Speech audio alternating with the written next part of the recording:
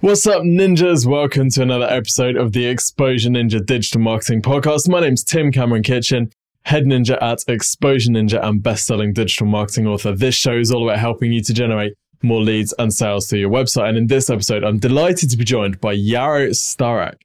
Now, Yaro has come onto the show to talk about blogging, but not business blogging, actually using a personal blog to turn yourself into a bit of an influencer in order to build an audience, in order to sell your products, your services, and even sub-businesses that you set up or businesses that you then set up further on in future. So it's a kind of different approach to how most people approach blogging as a digital marketing strategy for their business, where they'll be writing on their business's blog. Yaro's taken a very different approach where he's actually building his own personal blog and then basically turning himself into an influencer in order to sell his business. So really interesting approach. And there's something here that we can all learn if we're interested in putting ourselves or even somebody else in the business forward as the figurehead, if you like. So really cool episode. I love talking to Yaro. He's a very switched on guy. Don't forget also, they tell me to remind you, go and check out Exposure Ninja on our YouTube channel. Now, on our YouTube channel, if you're not already watching this on YouTube, if you're already watching it on YouTube, then of course, subscribe and click the notification button. But if you're not watching this video on YouTube, if you're listening to the audio on Stitcher or iTunes or whatever, then go and check out youtube.com/Exposure Ninja.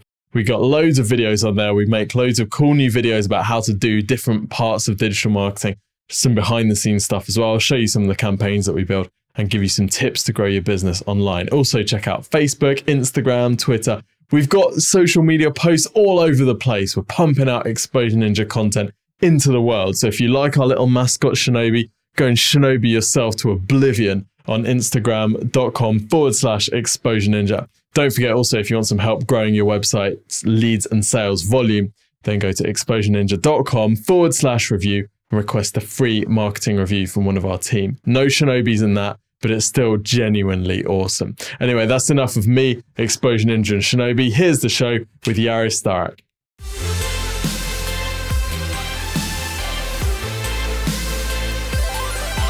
Yaro, welcome to the show. Thanks for having me, Tim. So for those listeners who don't know you already, who are you and how do you make money? That story's getting very long. I went online in 1998. That was my first ever website. So it's been, a 20-year journey now as we're talking. But predominantly, at least for the last 12 or 13 years, I've been known as a blogger, and I've made certainly the majority of my income from a blog. And when I say that, obviously, it's not specifically like the blog's the traffic source, the audience building source, the trust building source. It's how I've reached people. It's probably why I'm even talking to you on this podcast. But I've sold my own course. I've had a few courses over the years, ebooks and a membership site. That's kind of been the main thing. Prior to that, I had an online editing company, a little e-commerce store selling Magic the Gathering cards. Your more nerdy listeners might know that game. And right now I'm in charge of a company called Inbox Done that helps people with their email. That's a service provider. But yeah, blogging is kind of like the glue that keeps everything together.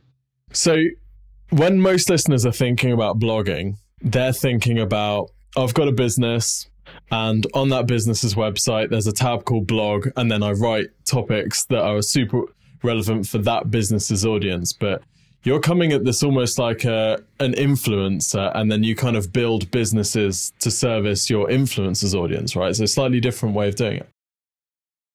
Yeah, you really nailed it. Especially in the most recent years, everything's been spun off because of the audience. So when blogging started, that was when social media started. When, so for me, it was 2004. There wasn't a Facebook, a Twitter. I think maybe there was Friendster possibly doing something around that time. I can't remember. There wasn't even YouTube with that sort of comment functionality. It was like, you write a blog and then someone can leave a comment. And that was the dawn of social media, right? So it was also the good old days because that was the only place you could interact. So all discussions were basically in either blog comments or online bulletin boards and forums. And that's kind of where I learned about what communication is like online. So, I didn't come into this thinking I'm a journalist or I guess in some ways it's a benefit today, but maybe it's also a hindrance. We have all this marketing knowledge and all these people teaching how to use these content platforms. But for me with the blog, it was like, you know what? I'm not even sure what it is. It looks like a website. People are kind of talking about their breakfast or their boyfriend or their girlfriend or where they went on holiday.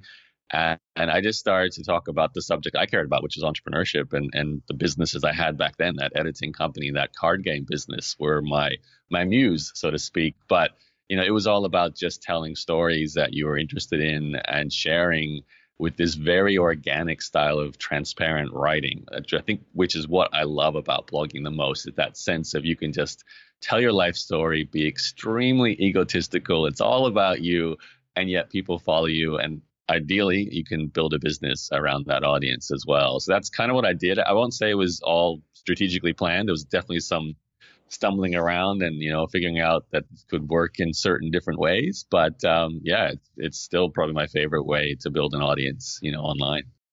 It's a strategy which is in some ways super old school in digital marketing terms because it happened so early, but also it's kind of come full circle. We've got people like Gary Vee now talking about documenting the journey and being just yourself in a blog and not blogging necessarily or posting as the business all the time, but kind of allowing your personality to kind of shape it and allow people to follow your story. I remember we had a guest on the show, I think Madhav Bhandari from Hubstaff, and he was like their growth marketing officer person. And he did this really transparent blog where they took people behind the scenes of Hubstaff's numbers and showed like what was working and what didn't. And then he sent out an email recently saying, I'm moving on from Hubstaff. And I thought because of that transparency and because of that personality that he's shared, I'm now going to follow where he goes next in his business. Whereas most of the time, if a marketing manager of a company that you do business with moves on, you're like, oh, well, I guess that person's gone from my life forever. So, yeah. I mean, maybe you could talk a bit about why you think this blogging as a person works and why it's a good thing to do, even if you're blogging as the business.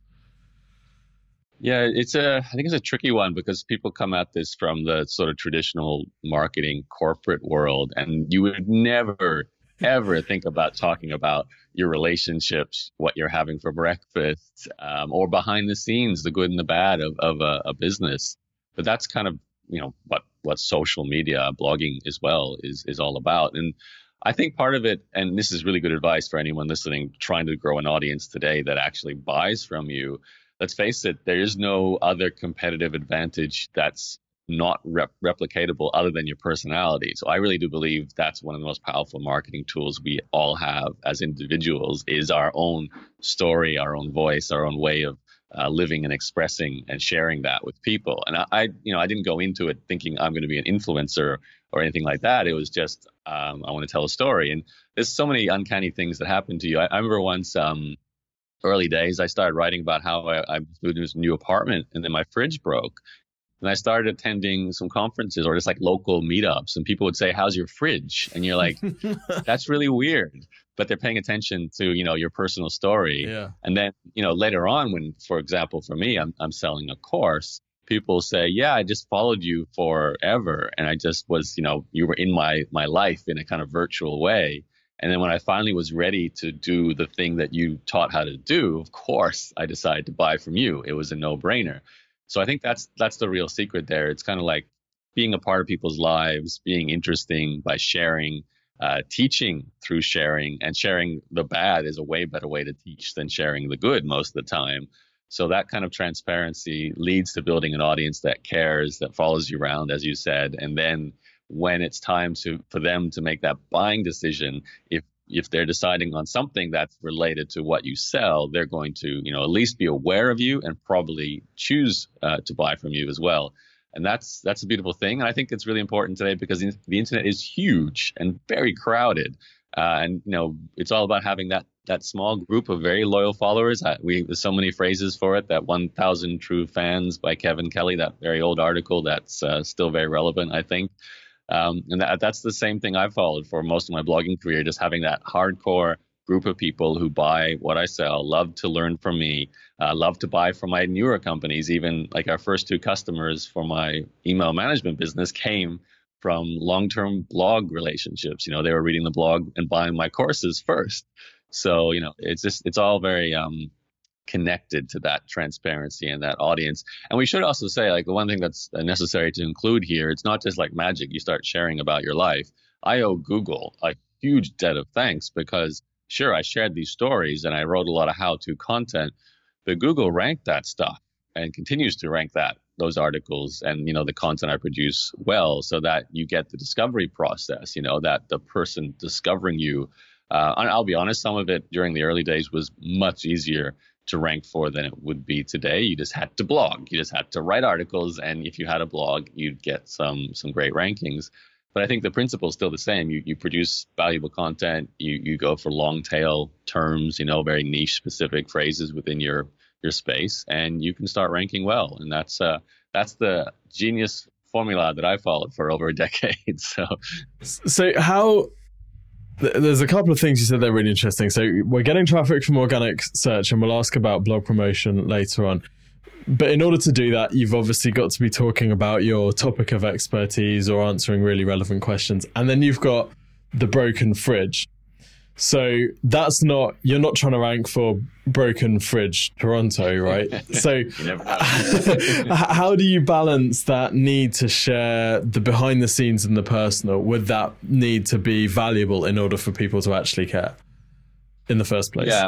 Yeah, I'll give you the ideal answer. And I'm certainly not a person who practices this with every single blog post I've done. And for me, it's been a learning process too. I think there's probably way more fridge stories early on that didn't rank for anything. And then I eventually realized maybe I should write top 10 ways to get traffic to your blog and, those sorts of things. But the genius, I think this is, a great writing technique for today that kind of melds these two ideas. So, I start talking about my personal life and how my fridge is broken down and how that's impacted my life. Maybe I realize, wow, I've only got enough food to live on for 24 hours. And I can sort of transition that to say, what about your online business with my topic, let's say, or your blog? If you only have an audience that pays attention to you for 24 hours because all you're doing is posting on Instagram or Facebook and that content disappears within 24 hours, it's like your fridge is broken down. Tomorrow, you've got no one paying attention to you. So I'm a big proponent of creating these sort of long-term evergreen pieces of content. So next month, next year, they can still be getting attention, bringing in audience, which is not going to come from Instagram or Facebook. That post is gone 24 hours later.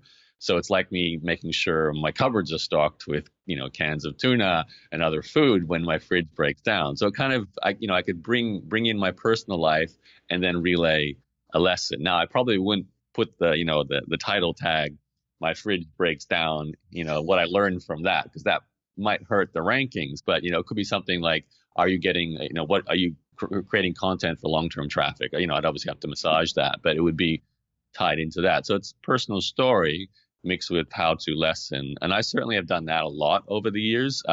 As I said, though, if you go into my blog, you will find that, we're cleaning things up now because it's obviously 2005. There's a lot of stuff that a very young Yarrow was writing about during the early days that makes no sense whatsoever for the current, situation. But yeah, it's certainly a technique I'd recommend for people listening. That would be the way I'd write now. Cool. So all those posts praising Donald Trump's incredible business acumen slowly being worked out.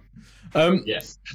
So I can hear the objections from listeners, or whether they're an objection now or whether it's just purely the reason that they're not going to start doing this. They're going to be saying, but my life isn't interesting enough. I don't even my fridge doesn't even break. I'm not particularly struggling. Go and break your fridge. I seem to be fairly comfortable. My life just isn't something that people are going to find interesting. So how do they need to overcome that? Yeah, that's probably the most common response I get when I talk about being personal. It's like, no, thank you. I have no desire to share anything whatsoever online. And they're not social people either. They don't do Instagram or Facebook or Twitter, so starting a blog and going that deep into their personal life, not going to happen. So, I think it's about a person within your company deciding to be that person, and maybe it should be the marketing person who's willing to share. And some of this is like, you can find some companies where you have no clue who's the leader, and then you've got some companies where you're very clear it's Tim running Exposure Ninja because he's always the face of the podcast, and you're probably way more on social and sharing more things in your life too. So I think part of this is a decision by a leader. And in my case, and certainly most of the people I've coached over the years, they've been an individual knowledge expert who's essentially selling their expertise. For them, it's a natural thing to do. I mean, I won't say it's a natural thing in terms of their comfort zone. I've had to certainly push some people to start talking more about themselves. But it fits what they're doing. I know how to do this thing. Let me talk about myself and then teach you how to do it. Now, if you're talking about selling some kind of widget, it might actually be better to be telling the personal stories of customers, not the leaders in your company. Let's talk about how the customer's fridge broke down and how you now sell this amazing, tin tuna that lasts for 100 years. And then you could just keep doing these kind of stories, and it relates to your physical product if you happen to sell tuna fish. But yeah, there's always a story to relate. It doesn't have to be yours. I think that would be the piece of advice I give. What's important is asking yourself. I used to do this all the time when I thought about a blog post. Like, how can I begin the article with some kind of hook that's related to a more personal story? Because that's what people want to read at the start. That's what gets the attention. If you go straight into facts, it's kind of, people don't get into the article. But then I needed to make sure that I, at some point, led them to something they can take away and learn from and do. Sometimes it was blatantly specific. Here's the 7 things I learned from this experience. Sometimes it was more strategic. So it might be one overarching concept, but there was always a lesson, always a how-to. And then, of course, it connected to something I sold as well. That's the way I saw the most ideal article. It was, here's a story about my current customer or my past customer. Here's a lesson that we can learn or several from that experience. And here's a product I sell, or here's a free opt-in I have that can help you do this or take you to the next step in this process. And that is literally how I recommend people spend their entire day when it comes to content creation. Just do that all day, and you will do well. As long as you work on your titles and get those keywords right, you can do really well with that content format. That's fantastic. I think the other thing to bear in mind as well is that what seems mundane to people, actually, if you have a following, it's not as mundane to them. I look at some of the stuff. Yeah.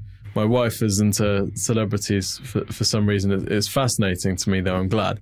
And I look at the stuff that she watches and that she reads about, and on the surface, I think, why do I care what clothes that person took to their holiday in the Maldives? But to her, it's extremely interesting. And it sounds mad if you look from the outside, but actually there are people that listeners will be fascinated to follow for a day and see what their daily routine looks like, right? It might, whether it's like a business leader or someone who's interesting in their personal life, the stuff that feels boring to you actually would be really interesting to someone who respects you or looks up to you.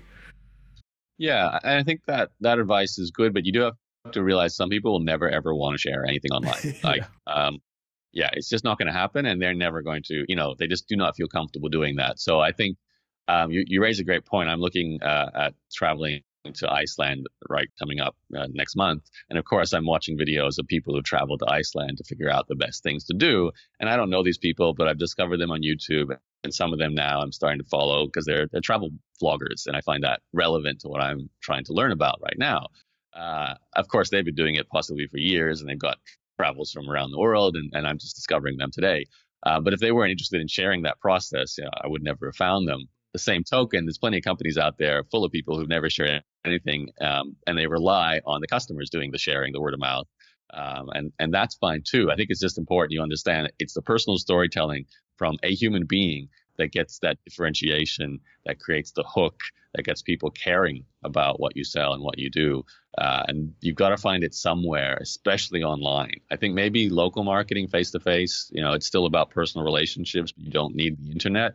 But if you're doing anything online and you want to reach a global audience, it's such a powerful tool to share stories. Like I sometimes feel like it's a real blessing to have been born in a time where I could sit on a laptop in a cafe and just talk about, what I'm thinking in that point in time. and that's called marketing, and that gets me customers. It's like, this is ridiculous, but it's a wonderful thing.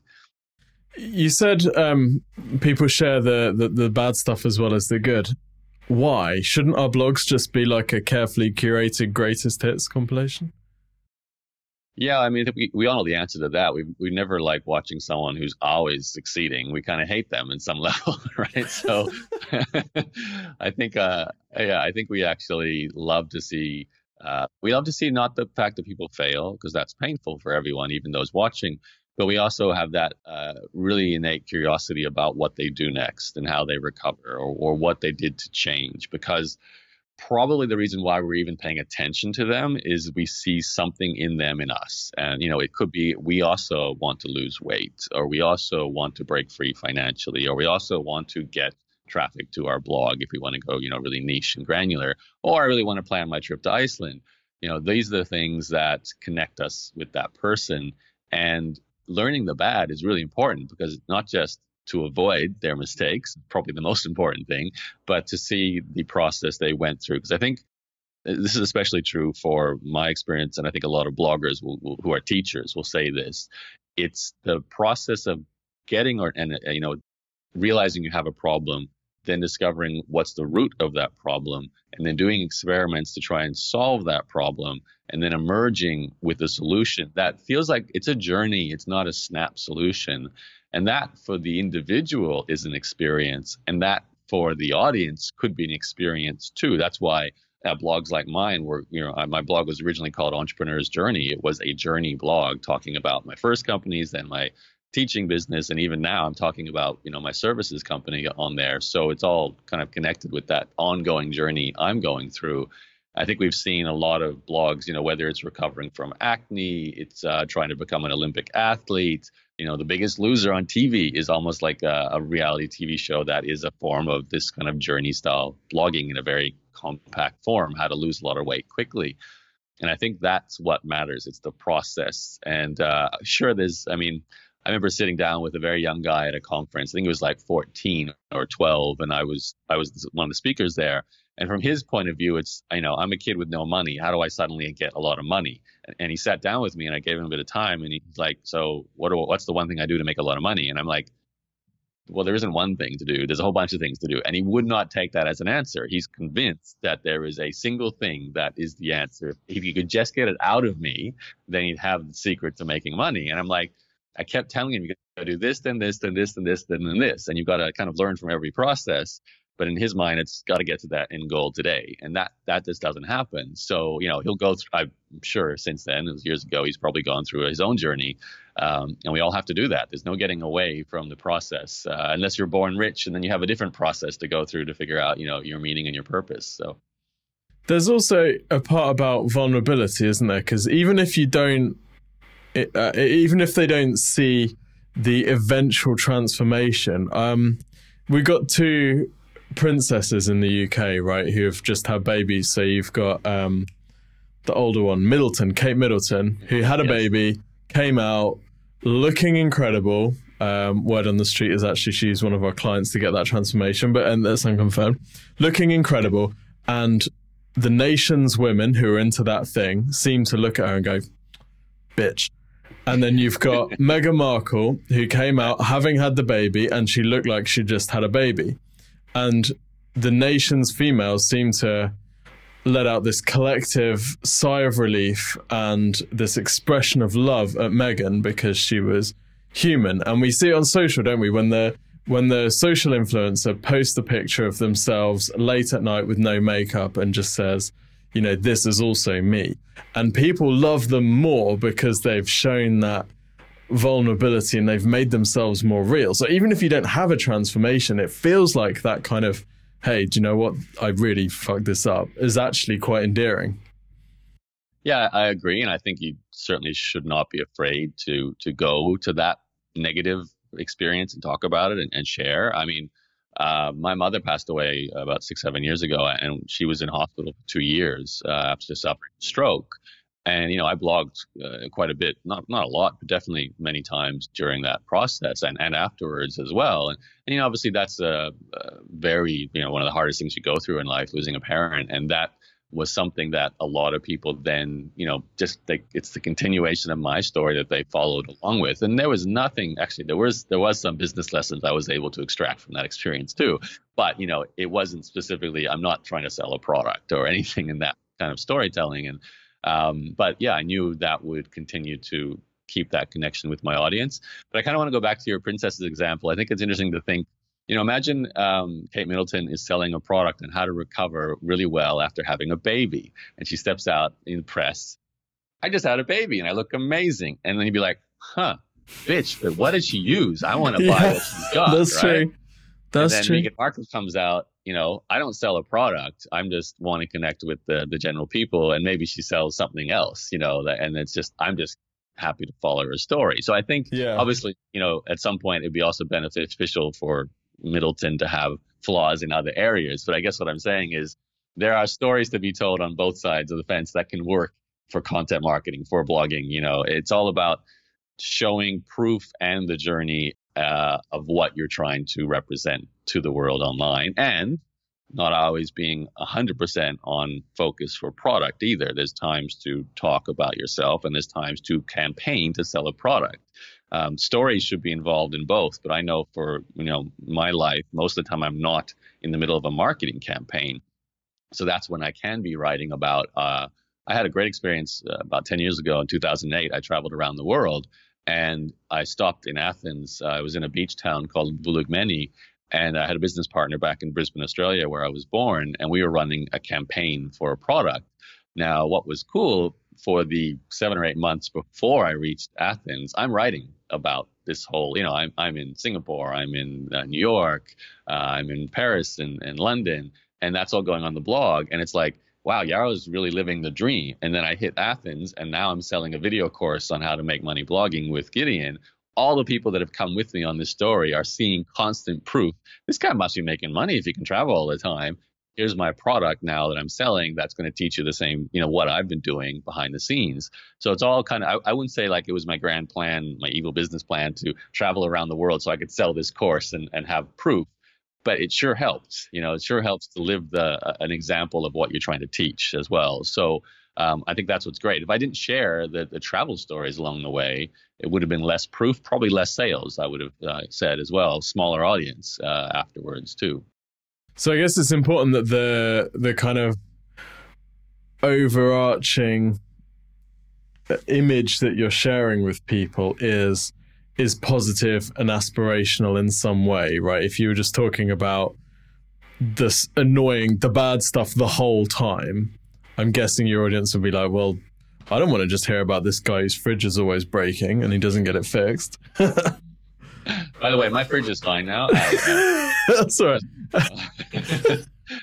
Yeah, I think so. I mean, it's a balance. And this is the thing I've told a lot of people who ask me this question. I'm trying to do something in my life and I'm not an expert yet. So I can't go online and say, hey, I've solved this problem. I know how to give birth and look perfect the next day. I'm still trying to figure that out. I'm going to have 10 babies and, solve this problem, right? So you have to be, it's okay to do that journey style content format, even when you still suck at something, but you better be doing something to get better. There's a lot of people who want to try and teach how to make money as their plan to make money, but they've never made money, right? And that doesn't work. And if you're not doing things that are actually starting to make some money, then, or at least experimenting towards that, you're not going to have a compelling story. You're going to be that guy who's complaining about the broken fridge. I can never, make money. So I think it's always best to do what's already working. That's ideal if you're already successful. But if you're still, a journey process, I mean, even if it's a physical product, so just talk about how you're going about getting that product made. What's the journey? And maybe, you have 6 or 7 beta versions of that product to get to the final one. But the people who came along with you are so, interested and so involved with whatever it is you're selling. They're going to be likely to, buy that final ready to go version. It's just finding the time usually becomes the challenge. How do I blog about this, create my product, to get a checkout system set up, marketing outreach? It becomes a lot for certainly a one person to do. Absolutely. I've got some quick fire technique questions about blogging for you. So how often are you looking to post? What's more important, frequency or like sticking to a schedule? I wish I could say this and tell you, I've been doing this the entire time, but oh, it's an changed. endearing flaw if you haven't. Yes. And I've got to be careful because there's what worked today and what worked yesterday and what worked for phase one and what works down the line. So I very much teach a system that's about leveraging email for automation. It's about getting people from the blog to your email list to sell what you sell. And the beautiful thing about that is you don't have to write, 5 days a week covering the latest news. I think I have this two different systems. I don't really teach one, but I call it news blogging. It's what we learned from the Mashables, the TechCrunches, the Business Insiders, all those sort of sites that they're covering everything. They're the new magazine.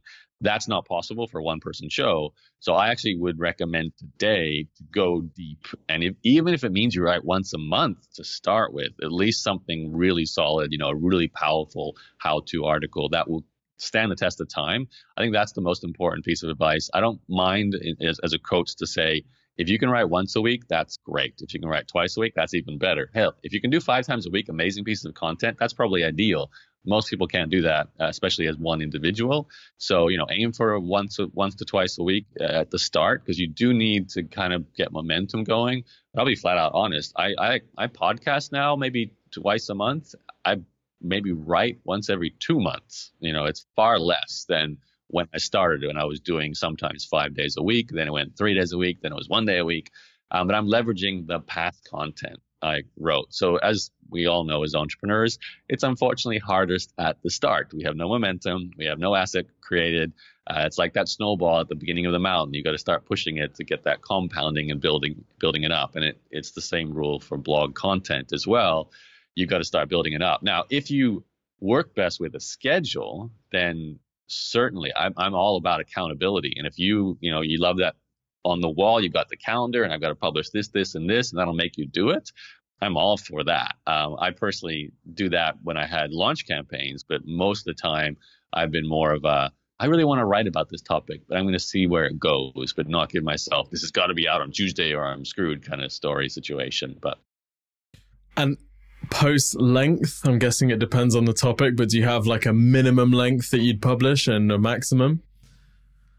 I feel like there was the advice back in the day that 500 words was the sweet spot, but that was more for like newsy kind of content. Yeah. And now people will start saying it's 1,000 words because you need the space to go deep.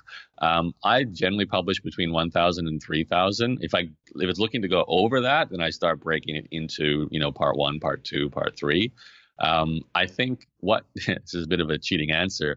You need to write as many words as required to really give a good answer to a question and tell a good story. That's what matters. So I think this is great advice. If you feel like you've left content on the table that would actually help people because you're trying to squeeze it into 1,000 words to sort of fit some kind of rule, I would tell you to go to 2,000 or 3,000 and just produce a better piece of content. And, even adding images and video to get that multimedia aspect as well. If you, really think this is a piece of cornerstone content, as it sometimes is called, it's the most important subject for your niche. It's going to be that one article that you constantly reference to. Like, I don't know if you have one in your archives, Tim, like a post that you guys wrote that's a how-to for a fundamental aspect of traffic building online, and you always say go there first. That's the piece of content you really, really focus on. But then there's a time to do that, but there's also a time just to jump in quickly, tell I wrote a blog post that was really popular. I did a renovation of an apartment in Ukraine that I purchased a couple of years ago, and it was an absolute like a zombie massacre type apartment when I first bought it. It was really scary looking. The basement hadn't been touched by human beings in years. It was like a trash can. And I had all these before and after photos. I explained, why buy an apartment in Ukraine? That's really weird, but they're really cheap. They're like $50,000. So there's so many curious elements of the story. And I'm sitting there writing it, and it's turning into 3,000 words. And I'm like, this isn't really selling anything, but boy, did people like it. And again, it keeps them in my story. And I needed 3,000 words to tell the psychology of why am I choosing to buy in Ukraine? Why did I choose this dump? What did I do afterwards? How did I get it done when I don't live in Ukraine? All these aspects of the story that had to come out to really complete the picture of this story. And that was necessary. I couldn't do that in 1,000 words. That's a great answer. Once you've written the posts, what are you doing to promote them and drive traffic and make sure people are actually reading them? Yeah, and this is, there's two answers to this. There's the I have no audience yet. I need to go build my audience answer. That's when you're doing what you always do. You're looking to do outreach. I have a technique. I call it basically getting on other people's channels. I have a better word for that, but I can't remember right now. Outbound marketing, essentially. You're showing up in people's podcasts. You're doing guest posts. And all of that is bringing, that basic level of incoming links you need to start ranking well. Because if you don't have that, it doesn't matter how good your title is, obviously, or, you have to go ridiculously long tail to try and get a first page result on the search engines. And I really feel that more of a slow and steady wins the race answer for that part. You don't suddenly get all this exposure at once. It's you use Exposure Ninja. You slowly build up using various different techniques over time, right? And then you start to notice that as you publish a piece of content, it seems like it's less work each time to get an audience. Now, I'll give you my answer as well, which I think is, you definitely want to do this. Your blog is what can capture that organic audience, but you need the mechanism to keep that audience in your world. And for me, that's always been email. By far has been the single best source of audience retention and audience conversion. The blog has been the best for audience discovery, but retention and conversion is primarily done through email. And that also includes, when I say retention, sending my subscribers to my new blog posts. So right now, if you ask me what I do to market my content, I just go to my existing audience, my blog subscribers. Well, my email subscribers will get it. My blog audience will get it. My social following will get it. And that will, mean my existing audience, which has grown over years, are continuing to experience my content. Now, that doesn't work if you're brand new because you have no existing audience. It's hardest at the start again. So that's when you have to do the things that grow your audience. Now, my advice, because I think I'm a huge fan of the 80-20 rule and, the one thing, if you've read these books, One Thing by Gary Keller, 80-20 rule, Richard Koch, or Living the 80-20 Way was my first exposure to it. And basic idea for me to take away from that is there's usually one thing that you can focus on that will get you a better result than trying to get the same result from doing 3 things or 5 things or 10 things. So, I learned there was one thing that would work best for me at different phases of my blogging. And that was maybe it was reaching out to other bloggers at the start and building those relationships. And then afterwards, it was getting people onto my podcast because that would often lead to them linking to that episode on my blog. And then later on, it was more about doing joint venture campaigns to launch products because all these affiliates would promote my blog content and grow my email list. But during those periods, that was the one thing that did the best for me. So I think, for a person listening to this, you got to ask yourself, what's one thing you can do that taps into some kind of existing advantage you have, a lowest hanging fruit opportunity? Are you just good at something? Maybe you are really good at hashtags on Instagram and you should just try and use only Instagram hashtagging to get people to those blog posts, to get them to sign up to your email list or buy your stuff. Or maybe you're really good at getting PR and you should just go hard on trying to get as much exposure because you have a great story and that will get a lot of, articles written about you on Business Insider, on Time Magazine, on Forbes, whatever it is that your space is in. And, you got to figure out what that is. But I would, again, go deep rather than wide. That's always the answer I find as a starting point. You can go wide when you're huge and you've got an army going wide for you. But when you're small, you've got to go deep. And that's for marketing, that's for content creation, that's for product specificity, that's for how you live your life as well. You can't do lots of different things. You probably got to get up and do the same things over and over again in order to make things work. So that to me is the answer. Cool. Perfect. Couldn't agree more. And then final question about the technical side of things. Actually, there's one more maybe. How do you know what to write about? How do you come up with new ideas? You've been writing for 15 years now. There can't be that many things left in your list Don't that you say haven't. Broken fridge. Don't say broken fridge. Other appliances, perhaps. Yeah. I've never had a problem with this whole writer's block or lack of ideas. Yeah. I've always find that funny because I think if you're living a life, you're constantly having conversations and observing things out there. that could trigger a story. For me, it was always the other way around. I just didn't have the time or the energy to actually get every idea down, especially as things grew, because suddenly you're creating product and suddenly you're doing things with partners, and suddenly, you've just got a bigger business. You got to do hiring and training and all of that. So you get less and less time to write. So I think for the person who might be feeling any sense of writer's block, you just have to start thinking more like a writer, content creator, and listen to this podcast. What's an idea you took away from it? How does it apply to your business? There's an article idea. Every single podcast that's ever been released on Exposure Ninja will have a topic for a blog post. If I go through your back catalog, then there's my podcast, and there's all these blog posts. That I think would probably get boring eventually, but if you need ideas, there's ideas there. I get ideas of catching the bus and the metro, so and that may be more of a muscle you just need to build up, really starting to look at the world as a source of ideas for content, especially that concept of connecting real life to your product or your service, whatever it is you sell. So I'm actually going through an interesting experience with this, because I'm selling email. Like, we have a human being that takes over other people's email accounts. So we do email for other people, providing a human being. And this is a very specific thing we do. And I'm, sitting here going, how can I write new blog posts always related to this one service that we do? Because it gets, if anything, it just gets a bit dry for me to constantly write about that same idea over and over again. And so I can see how, eventually you kind of start, potentially not, I'd say it's not a problem of coming up with ideas. It's just you as a content creator might be going, I'm really getting over talking about, how this connects to helping people with email, how to, over and over again. But like for my blogging career, it was so much more of a big idea. It's that idea of, breaking free from having a job. It's about mindset. It's about productivity. Then there's all these things around product creation. There's marketing. There's so many different aspects to making that work. And I can take, email, if I just open it up a little bit more and make it more of a lifestyle concept. What's email stopping you from doing each day? I can go more narrow. What specific pieces of software can you use with your email? So it's quite easy to unpack a very narrow subject and look at the things it impacts, look at the tools you need to play with in order to do that thing, and constantly be coming up with content ideas. And of course, if all else fails, you just hire someone to do your content for you, and you get your content manager, which I'm sure you guys have on your team. I think I spoke to one via email before speaking to you. So probably did. Yeah.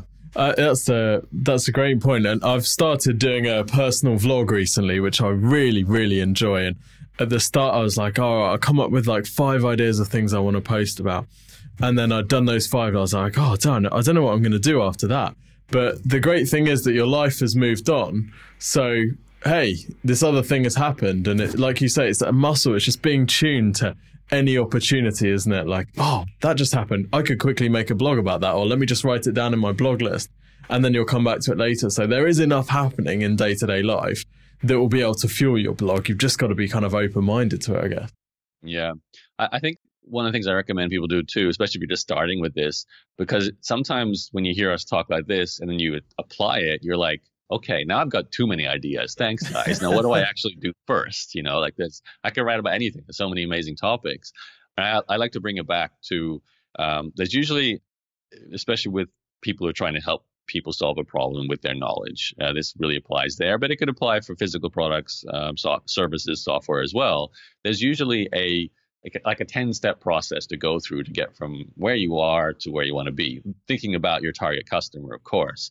So I would suggest to people, when you're planning that first maybe 10 blog posts, to look at those as a kind of a mini sequence. Think about, how would you take your audience through 10 steps to solve their problem?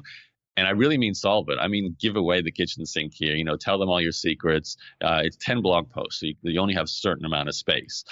Even if that feels like you're giving away too much and you want to sell a course afterward, trust me, it's always better to give away too much and not enough. So those people will be really interested in your course. Same, if you're selling a piece of software, you give away 10 pieces of advice. And of course, there's going to be many times where you're saying, well, our software will help you do this part in the process. It's going to really reinforce the use of your tool. Same with my company with email. It's like, I can look at the 10 steps to start outsourcing your email. But during that, I can say, you know what? You don't have to do any of this. We have a person who can do it for you. So you teach and then you offer a solution. And that's a great way to start. And then, you've got that place you can send people to. I think this is really important because when you're beginning, you don't have, say, a handout or a free download. And it's nice to just say, hey, I've got this great 10-part series of blog posts that'll take you from A to Z. I think it's one of the easiest things to create at the beginning. It feels good to get that content out there. And it's just like you have a destination on the internet that you can be proud of and feel confident saying, go to my website, check this stuff out. You'll benefit from it. So that's where I would start, with your content creation. Awesome advice, Yaro. Thank you so much for taking the time to share your advice today. Where can people find you and follow you and check out this sick email management service, which I have to say is one of the best ideas ever. I've got someone who manages my emails at Exposure Ninja, and they're probably my favorite person in the entire world. So I can certainly vouch for the process.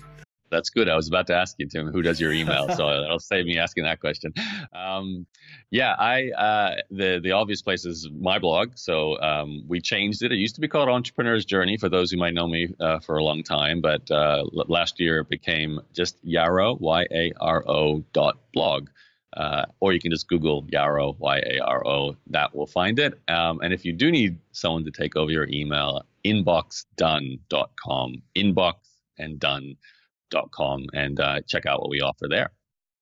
Dude, if I Google Yaro, I find you. Is that right? Give it a go. I don't know what's like in the UK at the moment. Sick. Let me know. You got that first name search visibility like Seth Godin. I love it. Love it. Good stuff. There's an Indian movie star with this shows called Yaro that started to rank the videos above me and things like that. I don't know what you're getting in the UK, but yeah, it's a battle, let's say, put it that way. Well, if you need any help with SEO. Cool. Thanks. Yaro, thank you so much, buddy. Appreciate it, Tim. It was fun.